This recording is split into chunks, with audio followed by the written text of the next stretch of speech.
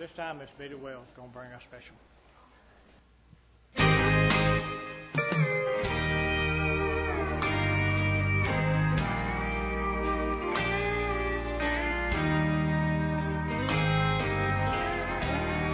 God walks the dark hills, the highways, the byways. He walks on the billows of life's troubled sea. He walks in the cold, dark shadows of midnight. God walks the dark hills to guide you and me. God walks the dark hills to guide my footsteps. He walks everywhere, by night and by day. He walks in silence on down the highway. God walks the dark hills to show me the way. God walks in the storm, the rain and sunshine. He walks in the shadows of glimmering lights. He walks up the mountains so high, the rivers and valleys. God walks everywhere, for He loves you and me. God walks the dark hills to guide my footsteps. He walks everywhere, by night and by day. He walks in silence on down the highway. God walks the dark hills to show me the way. God walks the dark hills to show me the way.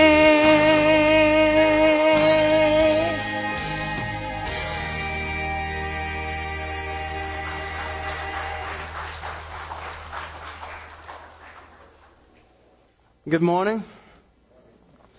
If you will, begin turning your Bibles to John chapter 12, verse 27.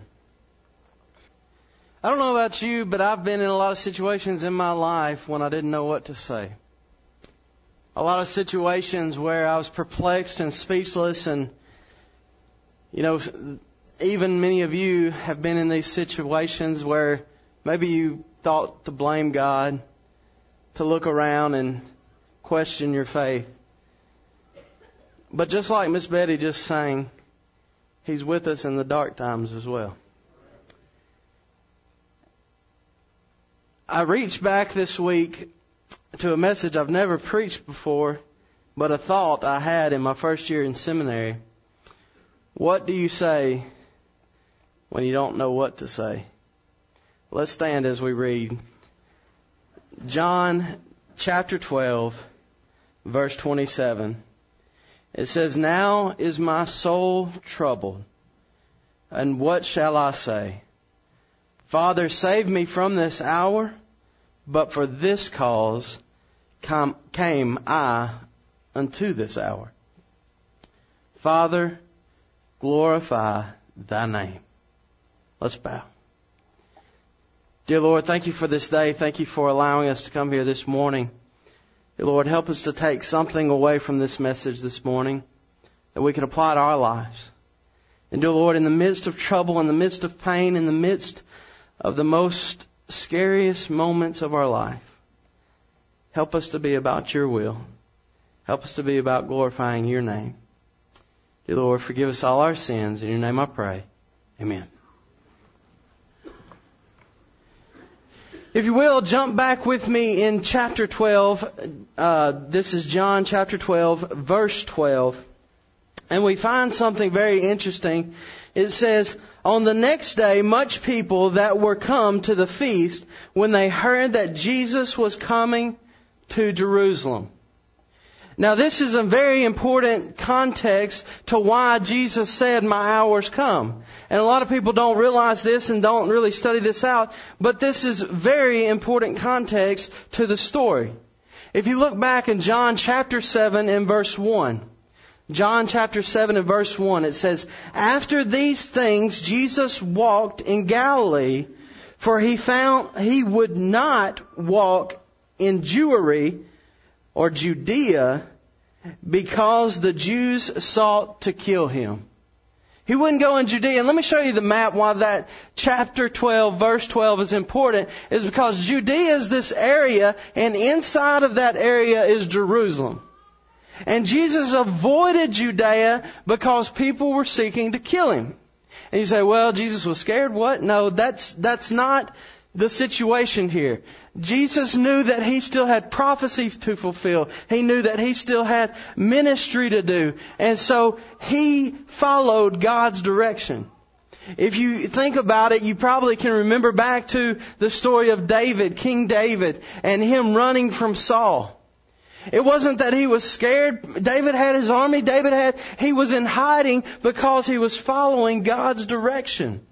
He was following God's direction because David knew that as big of a threat as Saul posed to his life, God was going to take care of it. If you look at Psalms 32, Psalms chapter 32 and verse 7, we see this Psalm of David, and this verse 7 really describes it all for me. It says here, "Thou art my hiding place. Thou shalt preserve me from trouble. Thou shalt compass me about with the songs of deliverance. Selah." David realized something that Jesus realized, that in life, when we follow God's direction, no matter where it takes us to, no matter the troubles we encounter along that journey, God is our deliverance. God is the one who's going to preserve us. God's the one who's going to keep us. Now, to set up this scene a little more, back in our context, John chapter 12 and verse 19.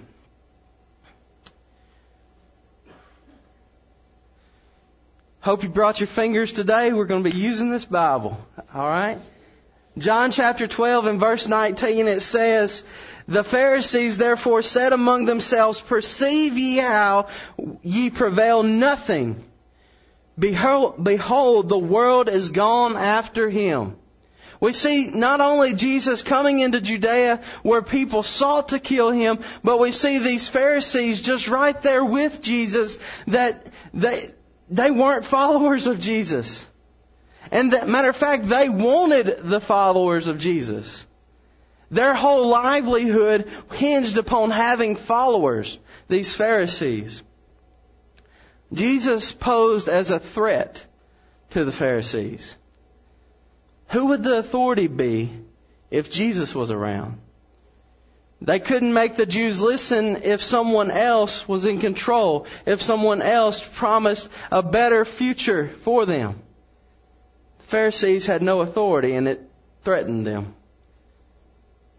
Look at verse 20 in our text, verse 20 through 23. And there were certain Greeks among them that came up to worship at the feast. The same came therefore to Philip, which was of Bethsaida of Galilee, and desired him, saying, Sir, we would see Jesus. Philip cometh and telleth Andrew, and again Andrew and Philip tell Jesus. And Jesus answered them, saying, The hour is come that the Son of Man should be glorified. Jesus knew that his time had come. He knew what going into Judea meant. It meant death for him. He knew that people were out to get him. His ministry was over, and not much longer would his life. Jesus knew that his hour had come, and I want to ask you this morning, have you ever been in a situation like that? When you knew it was time? When you knew no matter what the outcome, it didn't look good? A situation where hope looked as if it was impossible. Maybe it seemed as if you were following God and doing everything you could to be right in His sight. But all of a sudden it seemed as if God is nowhere around. He's not present. It'll cause you to doubt your faith. It's in these critical moments in life that we find the choices that really need to be made. Will I follow Him even in the dark times? Will I follow Him when things seem gloom, when things seem destitute, when I don't have a hope, it seems? Because we know this one truth, our only hope is in Him. Can we hold tight to that? Can we hold tight to that truth and so that we persevere through the dark times, knowing that God is leading? What if God calls us to the dark times because He knows there needs to be light there? Look at verse 24 through 27. Verse 27. We see the choice that Christ must make. In verse 24 it says, Verily, verily, I say unto you, except a corn of wheat fall into the ground and die, it abideth alone. But if it die, it bringeth forth much fruit. He that loveth his life shall lose it, and he that hateth his life in this world shall keep it unto eternal life. If any man serve me, let him follow me, and where I am, there shall also my servant be. If any man serve me, him will my Father honor. Now is my soul troubled, and what shall I say? Father, save me from this hour. But for this hour, for this cause, came I unto this hour.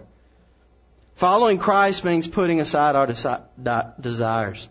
Following Christ means laying our lives down at His feet, being willing to be used by Him.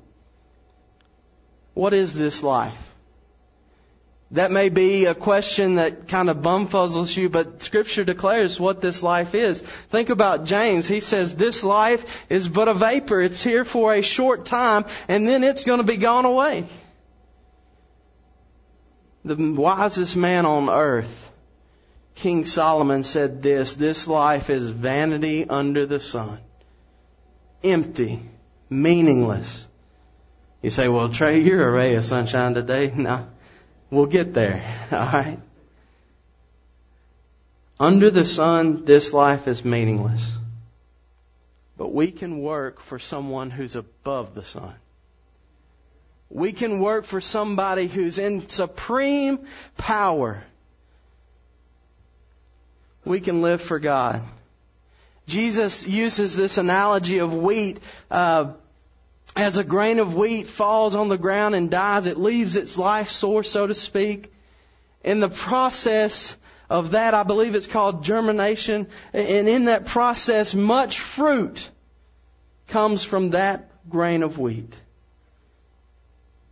What if laying aside our desires to serve Christ is what it takes to lead someone to Christ? Putting ourselves aside and saying, God, use me. I don't care the outcome. I don't care where you're going to take me, but use me. What if that's what God wants for your life in order for you to bear much fruit? But look at verse 27 and we see the choice that Christ made. He says, should I ask God to save me from this hour, when this hour is my purpose? The choice Jesus faced was the same. Lay down your life. Lay down your desires for God's glory. Jesus must lay down His life for the sins of the world.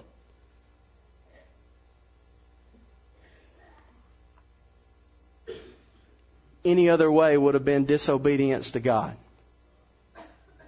Jesus knew His purpose was to lay it down. Jesus knew that there was no other way that salvation could come to mankind except He go to the cross and He lay His life down.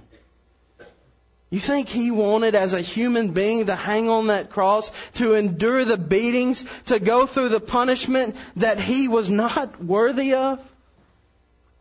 The crown of thorns as they pushed it on His head. The pain He encountered. You think He wanted that? No. But He needed to do that to be in obedience with God.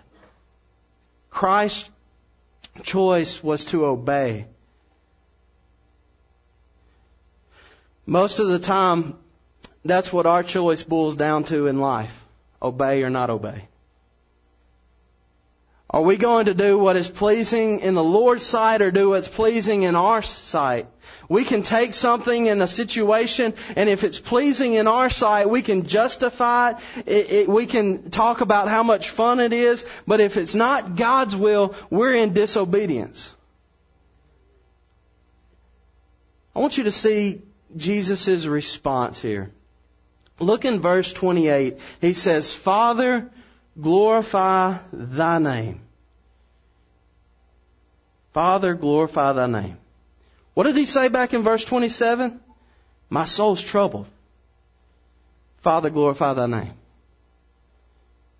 Whenever we don't know what to say, whenever we don't know the situation at hand, whenever we don't understand it all, we can always say, Father, glorify Your name. In essence, what Jesus was saying is, God, magnify Yourself in this situation. Where it's not just about me and about who I am, but it's about You, and that's what I'm living for. When we get to these type situations, when our soul feels as if it is troubled, and we have nothing left to say, we can always say, Lord, glorify Your name. I don't like pain. I don't like it at all. Physically, emotionally, I just don't like it.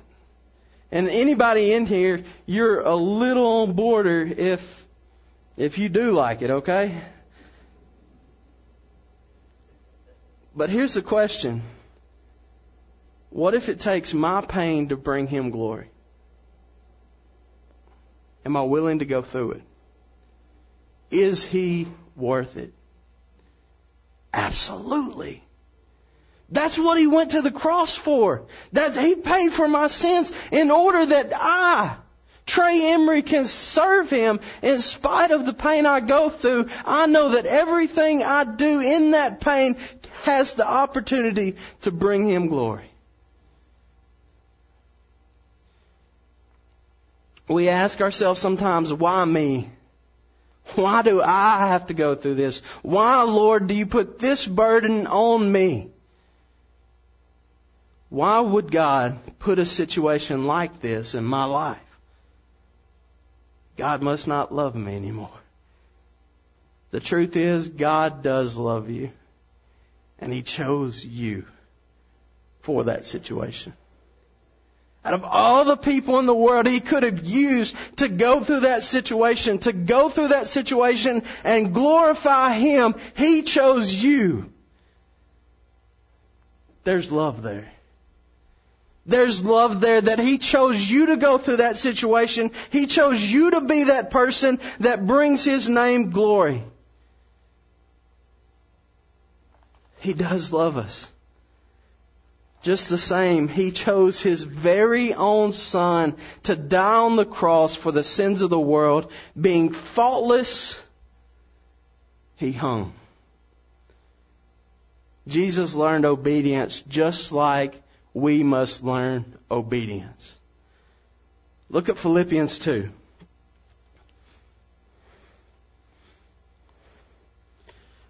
Philippians chapter 2 and verse 8.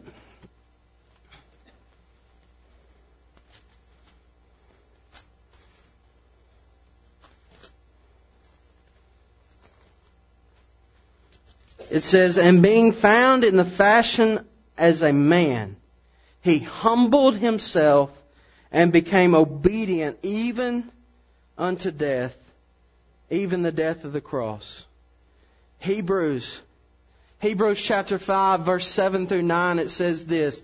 It says, "Who in the days of His flesh, when He had offered up prayers and supplications with strong crying and tears unto Him that was able to save him from death, and was heard in that he feared. Though He were a son, yet learned He obedience by the things which He suffered. And being made perfect, He became the author of eternal salvation unto all them that obeyed Him." Because of Jesus' sacrifice, because of His obedience, we have an eternal home with God. Look at verse 32 and verse 33 of our text. John chapter 12, verse 32 and 33. "And if I be lifted up from the earth, will draw all men unto me. This He said, signifying what death He should die." If I be lifted up, if I hang on that cross, if I hang on that cross for all men, I can draw all men to me. Because of Jesus' selfless act of obedience, now the whole world has the opportunity to know Him. Because He was lifted up on that cross and hung for each and every one of us. Some will reject it, but everyone has the opportunity. What selflessness is God calling us to? Maybe it's not a cross, but hey, the Scripture tells us to pick up our cross and follow Him. So even if it is our cross, will we follow? Even if it is a painful situation, will we follow? Even if it's in the midst of trying our patience, trying our pride, trying everything, will we follow? Jesus did. He's the example. Maybe it's the abandonment of pride and thinking that you're good enough on your own to get to heaven. If that's your thought, do you not see the selflessness in Christ as He died on the cross? He did it for you. He did it for me. Or maybe you're here this morning and you need to abandon yourself and give your life to serving God no matter what the circumstances. We're fixing to have a hymn of invitation. I want to ask you this morning, can you look at yourself in the mirror and say, God, in spite of who I am, and in spite of reckless, abandoned Trey Emery, will you please glorify yourself in me? Will you please use this vessel to magnify your name? And as I go through this life, I may get the scars of this life. But I want to be used by you. Can you say that?